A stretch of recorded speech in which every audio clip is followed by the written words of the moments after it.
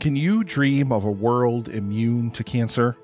Hello everyone, my name is Nick and I'm the host of the annual live stream for The Cure, where content creators and podcasters from around the world join me to raise money for the Cancer Research Institute and immunotherapy research, which is training the body's immune system to fight against all forms of cancer. Over the past 7 years, thanks to the power of indie podcasters and the indie podcasting community and listeners just like you listening to this right now, we have raised over $90,000. And as I record this now, the 8th annual live stream for The Cure is barreling down upon us really quickly in just about 2 weeks. So join us, please, from May 29th through June 1st for 48 hours of amazing content from people all over the world and help us fight for a world immune to cancer. I'll now return you to your regularly scheduled programming. Thank you so much. And together, we can make a difference. Scary movie? Not really, Mr. Ghostface. In a world overflowing with movies, we need a hero. Someone to separate the bad from the good. Sounds like a job. Verbal dioramas. Watches all the movies from comedy to drama. From the top roll sound. And don't forget the action. She'll watch until the end and then she'll give you her reaction. Movies you know, movies you don't. Prequel, sequels, remakes, and trivia and outtakes. Movies you know, movies you don't. Interesting stories, all the categories. Hi everyone, I'm Em and welcome to Verbal Diorama episode 64, Scream. This is the podcast that's all about the history and legacy of movies you know and movies you don't. And like horror movies, times are pretty scary, but they don't have to be, so long as we continue to look out for each other and practice social distancing. And it's hard, like I know. At the moment, cases in the UK are pretty much skyrocketing. They're implementing local lockdowns, but all I will say is if you're listening to this, continue to stay safe, wear a mask, wash those hands. Basically, what I'm saying is pretend you're Ghostface and you've just murdered someone and you've got to wash those entrails off. I mean, that is pretty gross, but hopefully you get the picture. I've come off a break week and it is very good to be back, by the way. I didn't actually have much of a break in my break week because I can't seem to stop. But before that, the week before, I released Coraline. And Coraline was just such a delight to cover. The episode has really done well. Like, it's done so much better than I thought it would. And the feedback has just been lovely. And Coraline is something that I think more people should watch. But I also think it's a great alternative, especially if you like The Nightmare Before Christmas and you've already seen The Nightmare Before Christmas, but you want something that's kind of equally gorgeous, fun and creepy for like a family movie night. So this episode is Scream, and Scream was a listener choice. And I mentioned I was a bit apprehensive to watch Scream, but I did watch it. What did I think? Well, you're going to have to listen on because a horror movie doesn't reveal who the killer is till the end. So why would I do the big reveal early? That'd just be ridiculous. But the main thing about Scream is obviously it tells you how you can survive a horror movie. And it gives you the rules. You can never have sex. You can never drink or take drugs. And you can never, ever say, I'll be right back. I'll be right back after this trailer. Hello? Hello? Who is this? You tell me your name, I'll tell you mine. I don't think so. What's that noise? Popcorn. You making popcorn? Well, I'm getting ready to watch a video. Really? What? Oh, just some scary movie. You like scary movies? Uh-huh. You never told me your name. Why do you want to know my name? So I want to know who I'm looking at. Someone is playing a deadly game. It all began with a scream over 911. Someone who's seen one too many scary movies. Now he's taken his love of fear Hello? Hello, Sydney. one step too far. Do you like scary movies? What's the point? They're all the same. Some stupid killer stalking some big-breasted girl who can't act, who's always running up the stairs when she should be going out the front door. It's insulting. There are certain rules that one must abide by in order to successfully survive a scary movie. Number one, you can never have sex. What does this mean? Never, ever, ever, under any circumstances, say, I'll be right back. Because you won't be back. Get another beer, you want one? Yeah, sure. I'll be right back. He didn't make the rules. The police are always on track, but they watch prom night and save time. He just kills by them. Don't answer the phone. Don't open the door. Don't try to hide.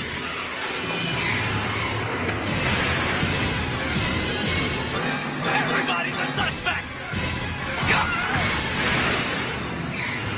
Not scared, are you? Scream. A year after her mother's death, Sidney Prescott starts experiencing strange phone calls after the murder of popular, beautiful Casey Becker, gutted outside her own home. The mysterious caller likes to taunt his victims and ask questions, the main one being, do you like scary movies? Home alone, Sidney manages to escape the mysterious Ghostface killer's attack before her boyfriend Billy arrives and is arrested. But one by one, her friends are subjected to attacks and brutal killings, and the identity of the killer remains unknown until they start avoiding the horror movie cliches. The cast of this movie, we have Neve Campbell as Sidney Prescott, David Arquette as Deputy Dewey Riley, Rose McGowan as Tatum Riley, Courtney Cox as Gail Weathers, Matthew Lillard as Stu Matcher, Skeet Ulrich as Billy Loomis, Jamie Kennedy as Randy Meeks, Roger Jackson as the voice of Ghostface, and Drew Barrymore as Casey Becker. The movie was written by Kevin Williamson and it was directed by the one and only Wes Craven. Now, I've always been quite honest that although I enjoy some horror mix genre movies, and I've covered a few movies that are actually considered horror, I am not a fan of horror at all.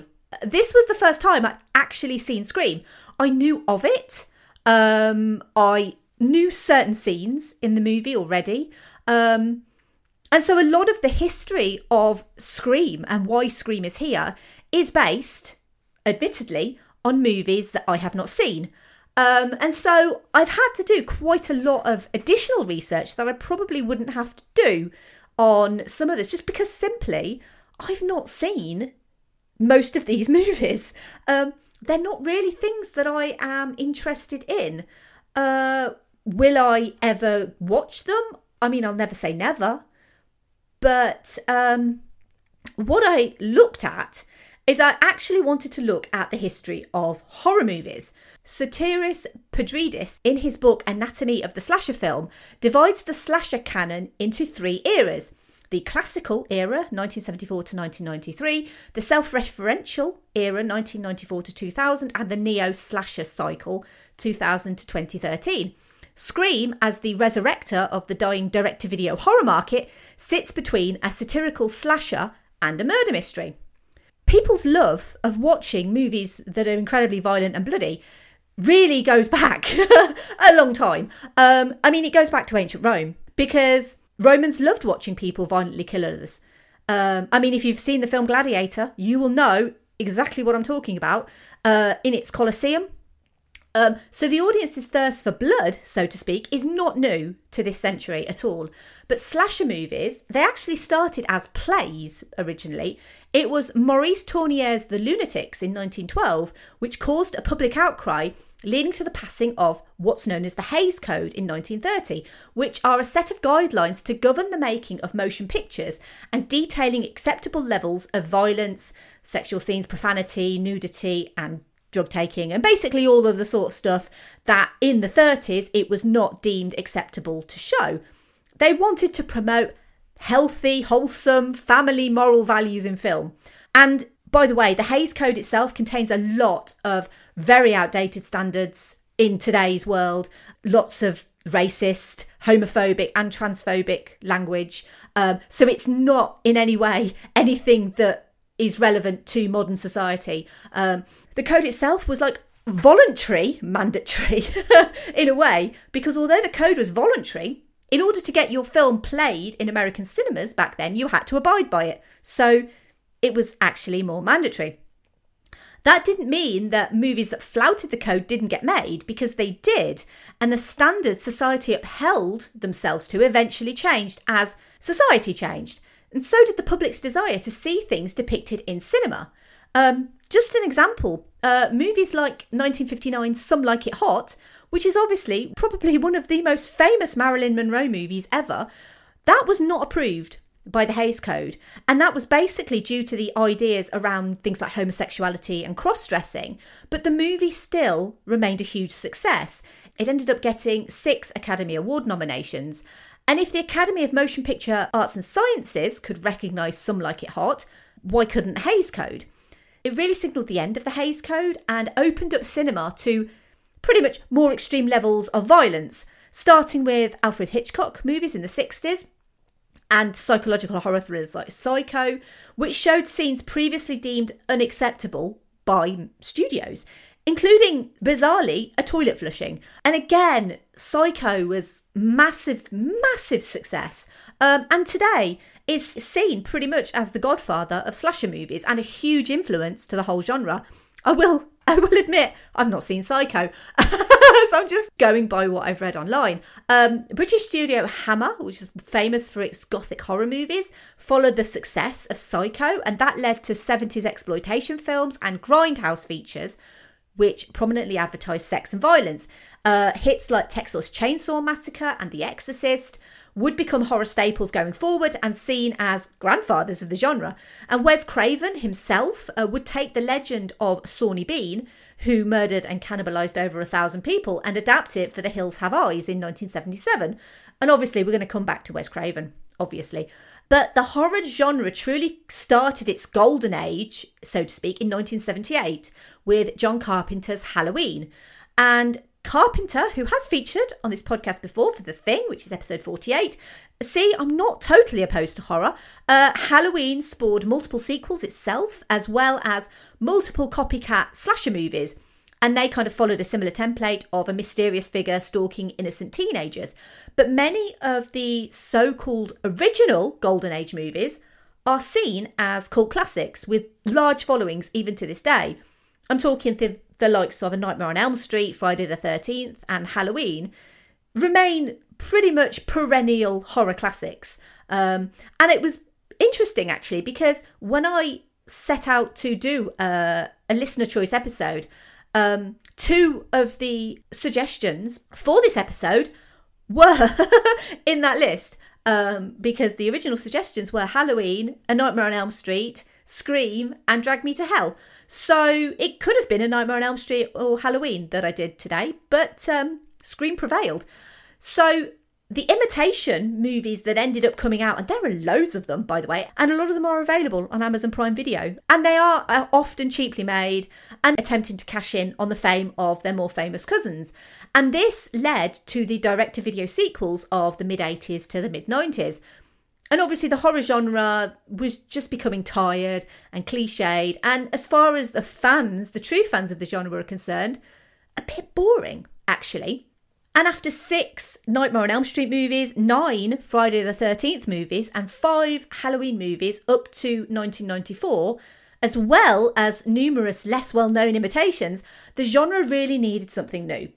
And that came in the form of, not Scream, just yet, but it was Wes Craven, and that was with Wes Craven's New Nightmare in 1994. And I'll admit, I have seen bits of Wes Craven's New Nightmare. I haven't seen all of it. It was actually on TV once, and I didn't realise it was New Nightmare. And that was basically because of this movie in a movie setting. I didn't really know who any of the characters were. I just thought it was like a bit of like a scary drama or something. And so I have seen bits of it. I've not seen it all. And although canonically it is part of the Nightmare on Elm Street franchise, it's not part of the same continuity. And it portrayed Freddy Krueger as a fictional movie villain within the movie. And the original star of A Nightmare on Elm Street, Heather Langenkamp, played herself Heather Langenkamp, who decides to star in a new movie and has Freddy Krueger haunt her in the real world. And I definitely remember seeing that. And then I switched it off. But most importantly, gone was the comical character that Krueger had become in sequels, and he became more of what Craven originally wanted. A really menacing, dark, scary character. That's why I turned it off. Freddy Krueger, again portrayed by Robert Englund, would be credited as himself because Englund played the movie outside the movie version of Robert Englund, who was credited as Robert Englund. It ended up actually being the poorest performing of all of the Nightmare on Elm Street movies, but its self-referential meta-humour was seen as refreshing and intelligent to not all, but some critics. The fact that New Nightmare commented on slasher movies, what they did wrong, and most importantly, how quickly the genre can become stale, but try and do something a bit different to try and revitalise it. In many ways, New Nightmare was just the precursor to Scream. Itself obviously a self-referential satire on the exact genre Wes Craven built his career on. The story of Scream, though, actually starts with a bit of true crime. I am actually a big fan of true crime podcasts, as are most of the planet. The idea for Scream actually came from the story of the Gainesville Ripper.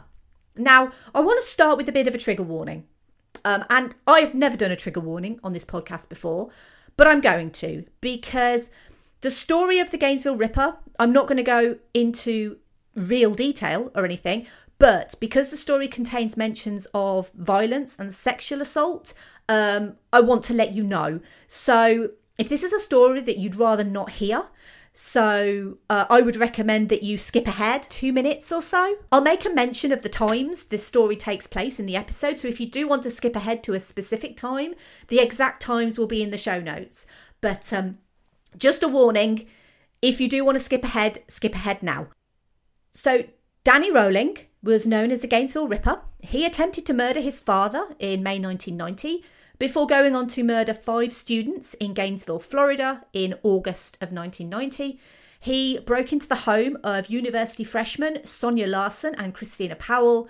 He sexually assaulted and murdered both young women before breaking into the apartment of Krista Hoyt the following day. He waited for her to return home before sexually assaulting and murdering her, before decapitating her as well. The stories of the murders broke, and students were taking extra safety precautions such as sleeping in groups. 2 days after Krista Hoyt's murder, Rowling again broke into an apartment and killed student Manny Taboada before turning his attention to Taboada's roommate Tracy Pauls, whom he sexually assaulted before murdering her. Rowling also made sure to pose the bodies of his victims for additional shock value to whoever found them. Initially, a University of Florida student named Edward Humphrey was suspected of the murders until Rowling was arrested on a burglary charge in September 1990. Police linked his tools to marks at the scenes of all of the murders, as well as audio diaries which confirmed his involvement.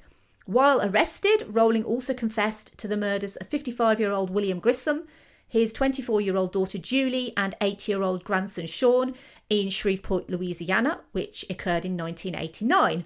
And if you're wondering what happened to disgusting excuse for a human being, Danny Rowling, he was executed by lethal injection in Florida State Prison in 2006 after his appeal was rejected. His death was witnessed by many of his victims' relatives. The death penalty remains legal in the state of Florida, and it was stated that Rowling's motives for going on the killing spree were to emulate the notoriety and infamy of Ted Bundy.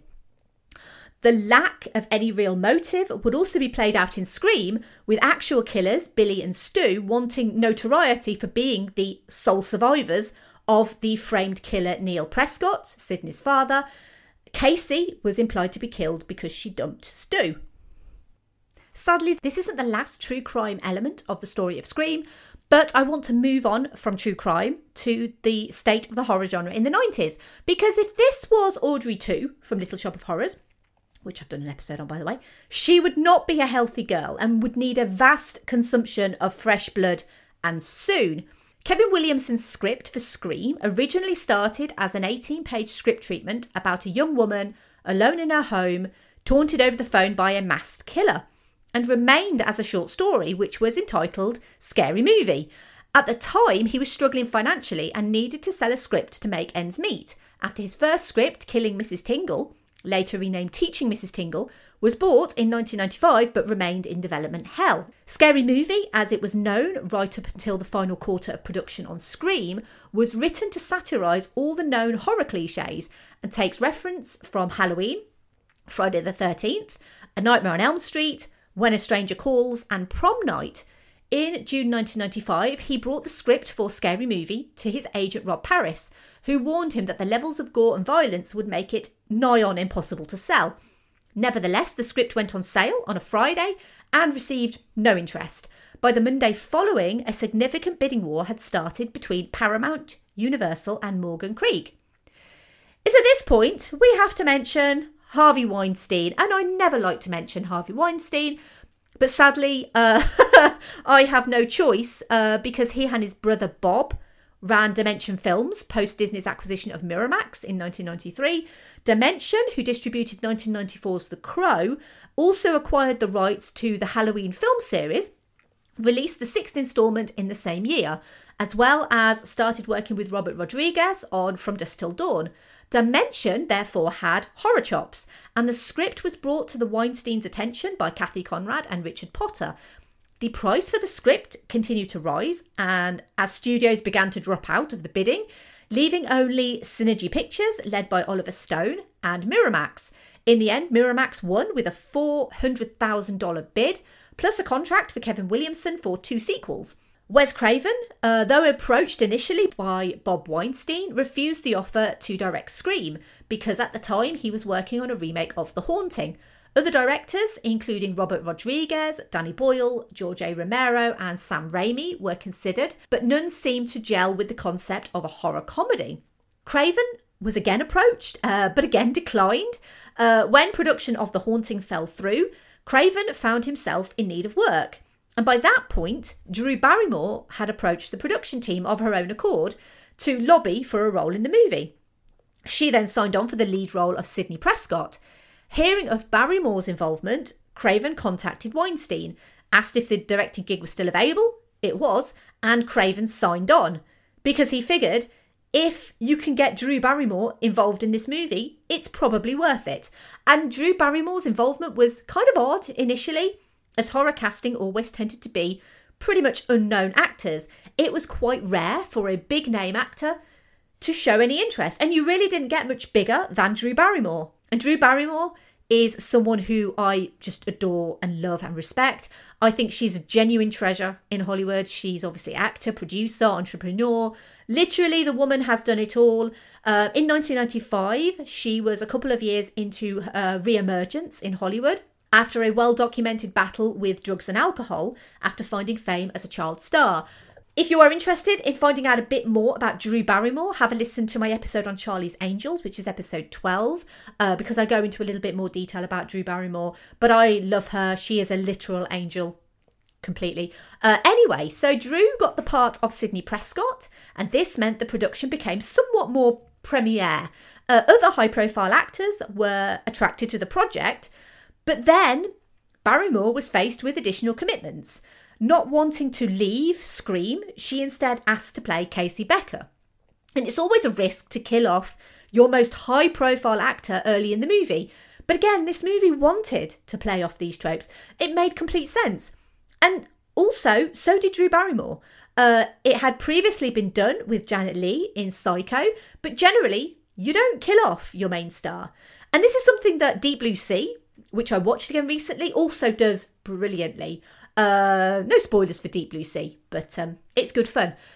Coincidentally, Drew Barrymore's great aunt Ethel Barrymore starred in a slasher movie herself in the 1946 movie The Spiral Staircase. It was about a serial killer targeting disabled women.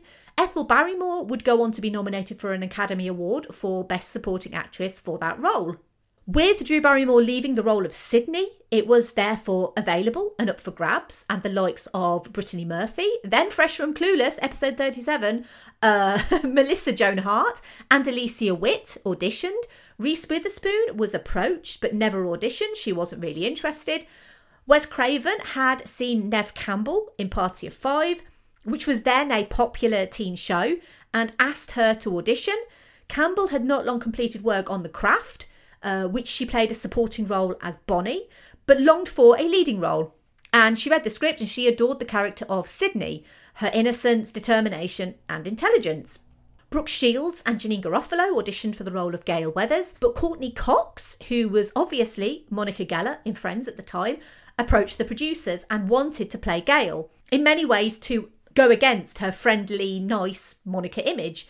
They refused, but she continued to lobby for the part and she ended up getting it.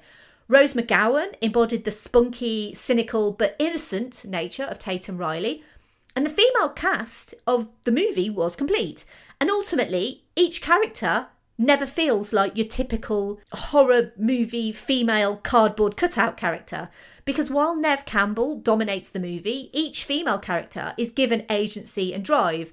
Despite the small screen presence of Drew Barrymore and the untimely end for Tatum in a cat flap, which apparently Rose McGowan was tiny enough to get through in real life. Skeet Ulrich, who I definitely remember was a thing in the mid-90s, got the part of Billy mainly due to his resemblance to a young Johnny Depp. Depp had obviously appeared in A Nightmare on Elm Street in a small role, and Ulrich and Neve Campbell had worked together previously on The Craft, so producers felt like they had a really good chemistry with each other. David Arquette had originally been approached for Billy Loomis, but asked to read for Dewey Riley. He and Courtney Cox would fall in love on set, and they would go on to marry and have a child, but have sadly since divorced. Matthew Lillard, I told you he'd be back, Scooby-Doo fans, actually was accompanying his girlfriend to an unrelated audition when he was spotted by casting director Lisa Beach, who asked him to audition, and he got the part of Stu. Henry Winkler, the actual Fonz, remains uncredited in the movie, and that's because he did not want to detract from the young cast. Roger Jackson, the voice of Ghostface, was initially only a temporary option until they found someone better. I mean, you can't get much better. He never actually met any of the other actors, but he was on set at all times performing the phone calls as they happened. Jackson was also the voice of the first alien in Titan AE. And that's episode 1 of this podcast, which also starred Drew Barrymore, the more you know. The Weinsteins originally wanted to film in Canada to take advantage of cost cutting. However, Wes Craven demanded they film an American horror movie in America. Eventually, they decided upon California, and the school scenes were set to be shot at Santa Rosa High School, which pretty much immediately objected upon reading the script. Despite 3 hours of debate, Santa Rosa High declined permission, and Scream's high school shots were filmed at Sonoma Community Center instead. Famously, the end credits thanks section states, "No thanks whatsoever to the Santa Rosa City School District Governing Board." Burn. Scene 118, which was the 40-plus minute finale, was shot over 21 nights at a vacant property in Tornales. It was laborious and intense for cast and crew, and it could only be filmed between dusk and dawn. So you can imagine not only having to work nights, but also having a finite amount of time to get your scene done. It was so intense that once production wrapped, t-shirts stating "I survived scene 118" were distributed round to everyone.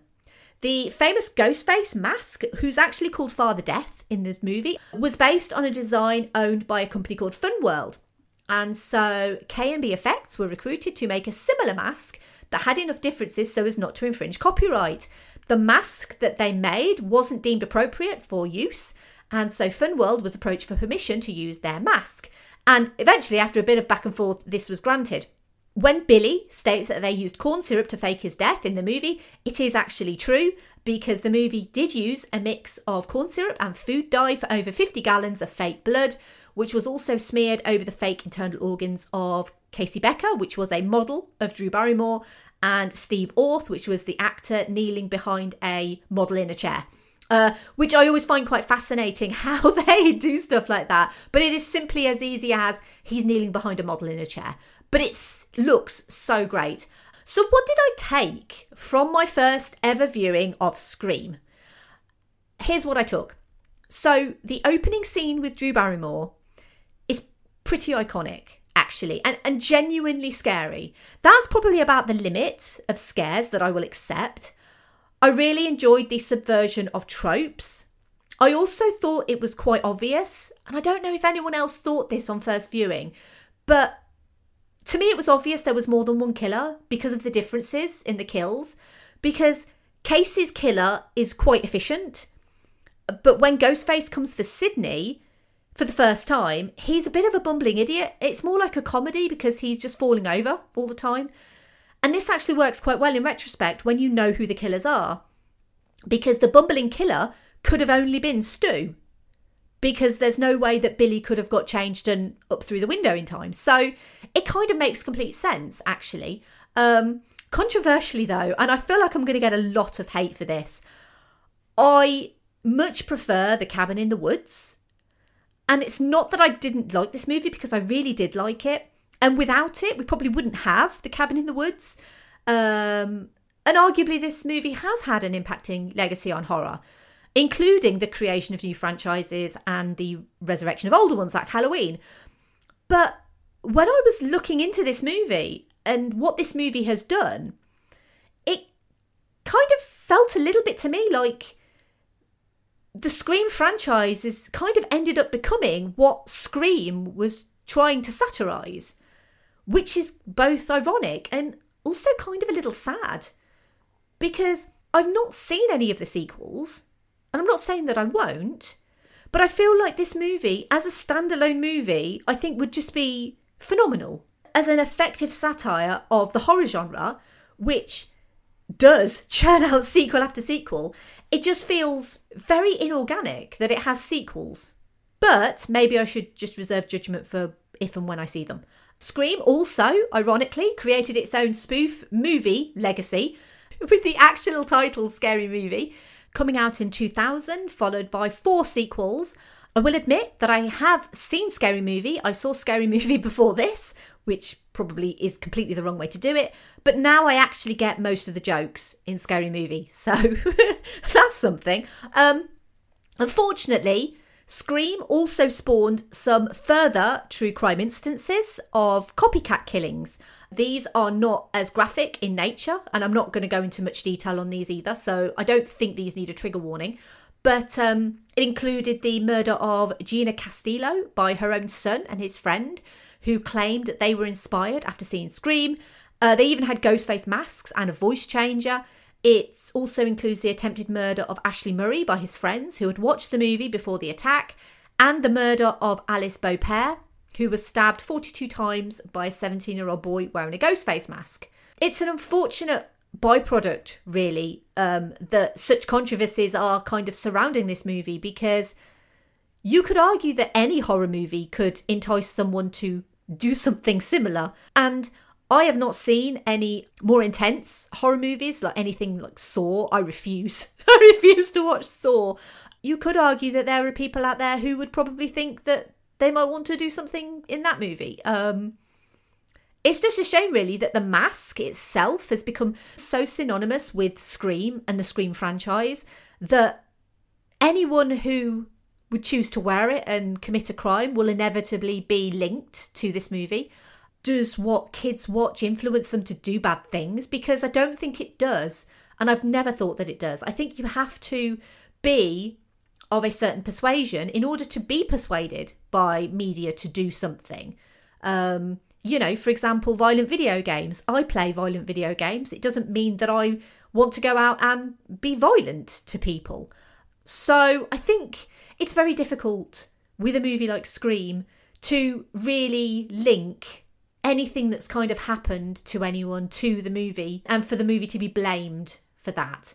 Because there are certainly worse movies out there, and I refuse to watch all of them. Right, on to the feature that I like to do, called the obligatory Keanu reference.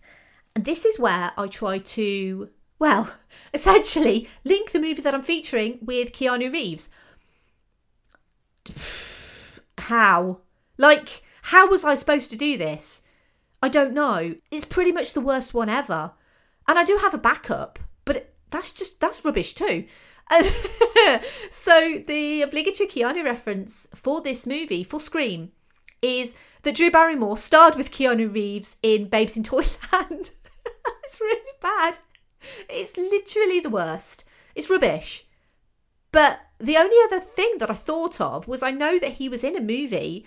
It was like a thriller more than a horror, I think. It was called Knock Knock. And the only reason that kind of came up to me was that both of these movies are kind of listed on Wikipedia as home invasion movies. It's just really bad link, but pick one of those and that will be the obligatory Keanu reference. It was really hard. I tried.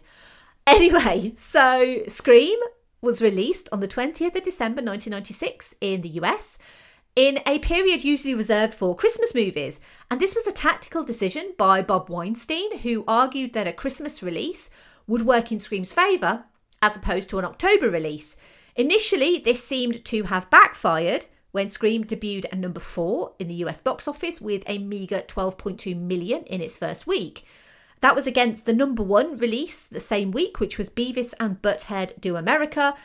Jerry Maguire was at number 2 and 101 Dalmatians was at number 3. Scream, however, went by very positive word of mouth. And in its second week, it increased 38.7% and continued to do well week on week just from word of mouth, people watching the movie and people loving it, which is quite impressive because usually from what I've seen looking at box office, and I do look at box office for pretty much every episode. I love going on Box Office Mojo. It's one of my favourite places to be. Generally, if a movie has a bad first week, that tends to be it. It tends to be a sliding descent. But Scream just continued to do exceptionally well. The movie cost $14 million and it ended up making $173 million worldwide. Without adjusting for inflation, it's the 20th highest grossing horror movie of all time. And it was also the highest grossing slasher movie until 2018's Halloween. Again, incredibly impressive numbers. And I know I mentioned earlier about why has this movie got sequels? That's why it's got sequels, duh. Because it made a ridiculous amount of money for Miramax. So of course, sequels came. And as I said, arguably, in order to dispel the cliches around horror movies, Scream technically shouldn't have any sequels. But it has 3 sequels, with a 4th confirmed recently with the remaining cast, including Neve Campbell, Courtney Cox and David Arquette, all reprising their roles. It's also the first Scream movie to not be directed by Wes Craven, who unfortunately died in 2015. A TV show was also produced by MTV and ran for 3 seasons, the 3rd season being a reboot. It wasn't connected with the movies at all, but its season 1 finale did pay tribute to Wes Craven. Right, over to social media. And what I like to do each episode is I like to put the feelers out on social media. But because this episode came from a Twitter poll, I expected positive and plentiful comments. And I really did get some positive and plentiful comments. So over on Twitter, we start with at @theflixpod, who said, "When Scream came out, I was reviewing films for a small press magazine in my spare time. As a result, I was invited to the press showings in our local and now sadly missed Odeon. I watched Scream, which impressed me, but the audience, apart from me, were 2 hardened film critics. I was curious to see how the film would play with a proper audience, so I went back on opening night. I was not disappointed. 2 women watching the film spent more time with jumpers over their heads than actually watching the film. Great film, great audience, a horror classic." At Pulp Cereal said, "Wes Craven had just directed a horror film about horror films in 1994 with New Nightmare. He practically perfects that concept with Scream. Kevin Williamson shows off his love for horror in the script with a bounty of references and obvious influence from Prom Night." At 90s Court said, "I actually just watched it as well, also just for my show. This is a super weird take, but after the opening sequence with Drew Barrymore, the movie kind of went downhill from there." At BLC Agnew said, "What made Scream feel so cutting edge and modern has now allowed it to age gracefully into a canny period piece. It's conversations about its own genre. Straddling 2 eras of horror, it pays homage to classic slashers while helping pave the way for modern, self-aware, scary movies. Scream also just works. The performances hit the same exaggerated, ironic realism as Craven's direction. The mystery had a couple of genuinely clever twists. The kills are suitably shocking and the finale is an all-timer. The sequels might have wandered, but this remains a classic." At AFC Film Geek said, My favourite movie of all time. It was a fresh horror film at the time and inspired the teen slasher genre. Amazing soundtrack, amazing twist. Arguably the greatest horror opening scene of all time. A Wes Craven masterpiece. At Filmbusters Ben said, "It's aged like a fine wine as it's still scary, cutting and satirical over 20 years later. The young cast are on fire, the plot endlessly twisting, and it breathed life into the horror genre which was starting to die on its feet. The awareness of horror movie logic was unprecedented." At Oral_MFC said, "Wes pulls out so many horror tropes of the previous 20 years, subverting some while playing others straight, and hanging the biggest lampshade on the whole thing through Randy. Lillard gives the standout performance for me, and the scene as he bleeds out is chef's kiss." At Movie Reviews In said, "It's a perfect blend of meta, comedy and horror. So basically a kaiju appendage-sized piece of awesomeness." And FYI, unlike on your podcast, Sam, I can't say the D word on here. I'll leave it to the listener's imagination what the D word was. At Geek Salad Radio said, "While Scream holds the honour of being the first mainstream aware horror movie, and a fun one at that, it may also be the most late 90s film that ever late 90s ed. Any arguments to the contrary will be directed to the name Skeet Ulrich." At Need 3 Mugs said, "For me, the opening scene of the first film with Drew Barrymore's Casey was the most terrifying thing, especially living alone. Because it's not using a fantasy horror character like Freddy or Pennywise, it was that." At TSPOE_pods said, "While I remember enjoying it, it has never been one that I've gone back to. Just never felt the need. Some stories when they are told I can hear over and over. Others I just nod my head and not really listen." Over on Instagram, at Black Case Diaries podcast said, "When I first watched, I was very, very upset about the beginning. The trailer made it look like Drew Barrymore was the lead, and when she died, I knew that literally all bets were off and anything could happen. It was meant to be a parody, but I cried when she was just feet away from her parents as she tried to cry for help. I enjoyed the rest of it so much more, but my sister had to pause it so I could gather myself." And we finally, yay, have a comment over on Facebook. We very rarely get Facebook comments, so I'm super happy. And it's a long one. So Claudia said, "Okay, so you know I love scary movies. I like Scream all right. Wes Craven, RIP, gave us Last House on the Left and The Hills Have Eyes. So I was a bit surprised with Scream as I felt it was a bit tame. Take this with a grain of sand. I do like me the Saw franchise though. For what it is, Scream is great. I wasn't necessarily impressed with the meta idea as I felt the idea was covered nicely by another one of Craven's creations, New Nightmare. I did like the refreshing new spin on the teenage slashers. Ghostface is a good change from the sarcastic Freddy or the looming Michael. Won't touch the mess that is poor Jason. The choice of actors is spot on, and we were all shocked with Drew's death right on. It was on mark to what the film was to be. I also like the film's realistic premise. We don't have a supernatural aspect to Ghostface, which is a great change. Scream is a good franchise overall. I think that the franchise's success is only overshadowed by that of Saw in terms of story. It's difficult to keep a franchise going on a similar pretense, but Scream gives it a good shot. I love that Scream brought about the Scary Movie franchise. Those films are hilarious, if a bit adolescent in their humour. I don't like many of the films that came in Scream's shadow. Without the guiding hand of Craven, they come off poor replicas. Great choice, my sis. I'd love to see you cover House of a Thousand Corpses or perhaps Devil's Rejects or Serbian film. Okay, so not the latter, just to hear your insight." And Claudia, I love you. You're my sister from another mister, but I've heard of all of those movies and I am not going anywhere near them ever. Ever. You could not make me, you could not pay me money to watch House of a Thousand Corpses. No.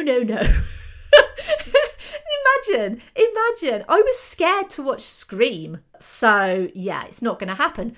Thank you to everyone for your comments. It's so lovely to get such a lovely wide variety of comments. And I completely understand where a lot of you are coming from with Scream. I am actually really glad that doing this episode has got me to watch Scream. And I hope that if I do watch any sequels, that they at least attempt to live up to the original. As I said, despite previously mentioning the irony of a movie so dedicated to subverting tropes that it seemingly goes back on that by having sequels. I've heard that 2 is good, but I've heard very mixed things about 3 and 4. And horror is experiencing a renaissance right now. I'm not sure that's all completely down to Scream, but with the passing of Wes Craven, I hope the resurrection of this franchise is worth it, because the new movie has quite a lot to live up to. I kind of fear that nothing could ever hold a candle to the original brilliance of that initial scene with Drew Barrymore. And that really stands up, I think, to me, as one of the greatest opening scenes of any movie ever, apart from X-Men 2, because X-Men 2 is better. But having the movie kill Drew Barrymore will remain genre-defining.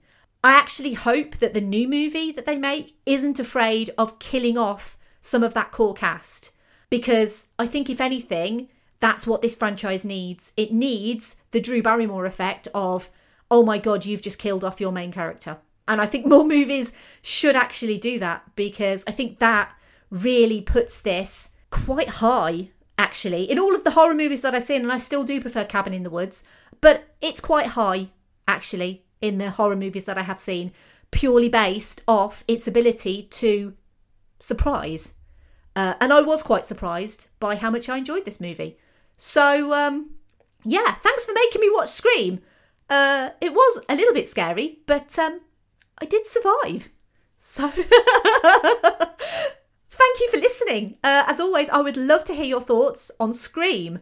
If you do like this episode, or any episode, please take a moment to give me a 5-star rating and review. And a massive thank you to people who've recently given me a 5-star rating and review. I do like to shout people out on social media. So if you do give me a 5-star rating and review, let me know what name you've done the rating under, and I'll give you a shout out over social media. You could also just tell your friends, tell your family about this podcast, especially if they like Scream. Admittedly, I don't have very many horror movies in my arsenal, but if you do like this episode on Scream, you might also like episode 5, Cabin in the Woods, which I do think is better than Scream. I'm really sorry, Scream fans, but Cabin in the Woods is pretty perfect, actually. Also, episode 11, The Mummy, and I know that The Mummy is more of like an action-adventure, romance, comedy horror, but the horror is actually quite effective in The Mummy. And it's also a movie that my mother still won't watch because it's too scary. So watch The Mummy. Episode 48, The Thing. Obviously John Carpenter. Obviously sci-fi horror. It's pretty genre defining in itself. But I absolutely love the suspense. And I love the creature work. And everything about The Thing is perfect, really. So listen to that. And the previous episode, episode 63 on Coraline, because Coraline does not get enough love, and it's genuinely quite frightening. As soon as you see the other mother, you will be quite scared. Give Coraline a bit of a chance. It's obviously not as scary as Scream, but it is well worth a watch. Obviously, let me know, do you think I got my recommendations right? To be fair, there's not much to recommend, but let me know. Now, the next episode is inevitably also controversial, and I've been quite controversial in this episode, but we are ramping up the controversy now, because the next episode is Ghostbusters, but not the Ghostbusters that you were probably expecting. I wanted to actually shed some love on the 2016 Ghostbusters reboot, and I also wanted to get somebody on board to help me out. And so I have enlisted Film Stories head honcho Simon Brew to come on Verbal Diorama, and we have a lot of things to say about Ghostbusters. The episode has actually already been recorded, so there won't be any listener comments for Ghostbusters, but do you know what? Considering it's Ghostbusters 2016, that's probably a good thing. You can follow me on Twitter, Facebook, Instagram and Letterboxd at Verbal Diorama. If you wish to support the show financially, you can do so over at patreon.com/verbaldiorama. I actually have a little goal now. I'm looking into ways to give patrons more perks. And so I would like to try and get 20 new patrons by the end of 2020. If I can, that's a further 8 patrons. So if you are looking to become a patron, now is really an awesome time to do it. Because as soon as I get 20 patrons, I'm actually going to start giving even more stuff. And that may include additional episodes for patrons. Actually, it does include additional episodes for patrons. So if you would like to support the show, go over to Patreon and sign up. And obviously a massive thank you to the patrons of this podcast, to Simon E, Sade, Hardy L, Claudia, Simon B, Laurel, Derek, Jason, Kristin, Kat, Andy, Mike and Griff. They all told me that they liked scary movies, so I just assumed. Obviously, if you also wish to buy some merch, you can check it out. It's over at teespring.com/stores/verbaldiorama, and all purchases that are made in the store help support the future of this podcast. I'm going to be looking at getting some new hosting in the new year, which costs a little bit more money than my current host. So basically, everything will help. I plough any money that I make goes back into trying to make the podcast even better. If you want to get in touch with me, you can email me, verbaldiorama@gmail.com. You can also go over to my website, verbaldiorama.com, which I still don't update, but one day I will. And obviously, as I mentioned, Simon Brew from Film Stories is going to be on the next episode. But if you want to check out Film Stories, which is the website that he runs and the magazine that he also runs, he is essentially my boss because I write stuff for him. Then obviously check out the magazine, check out the articles online, click some links, buy some mags, you know the drill. You like scary movies? I think I kind of might. But not enough to check out anything more extreme than this. Sorry. Bye.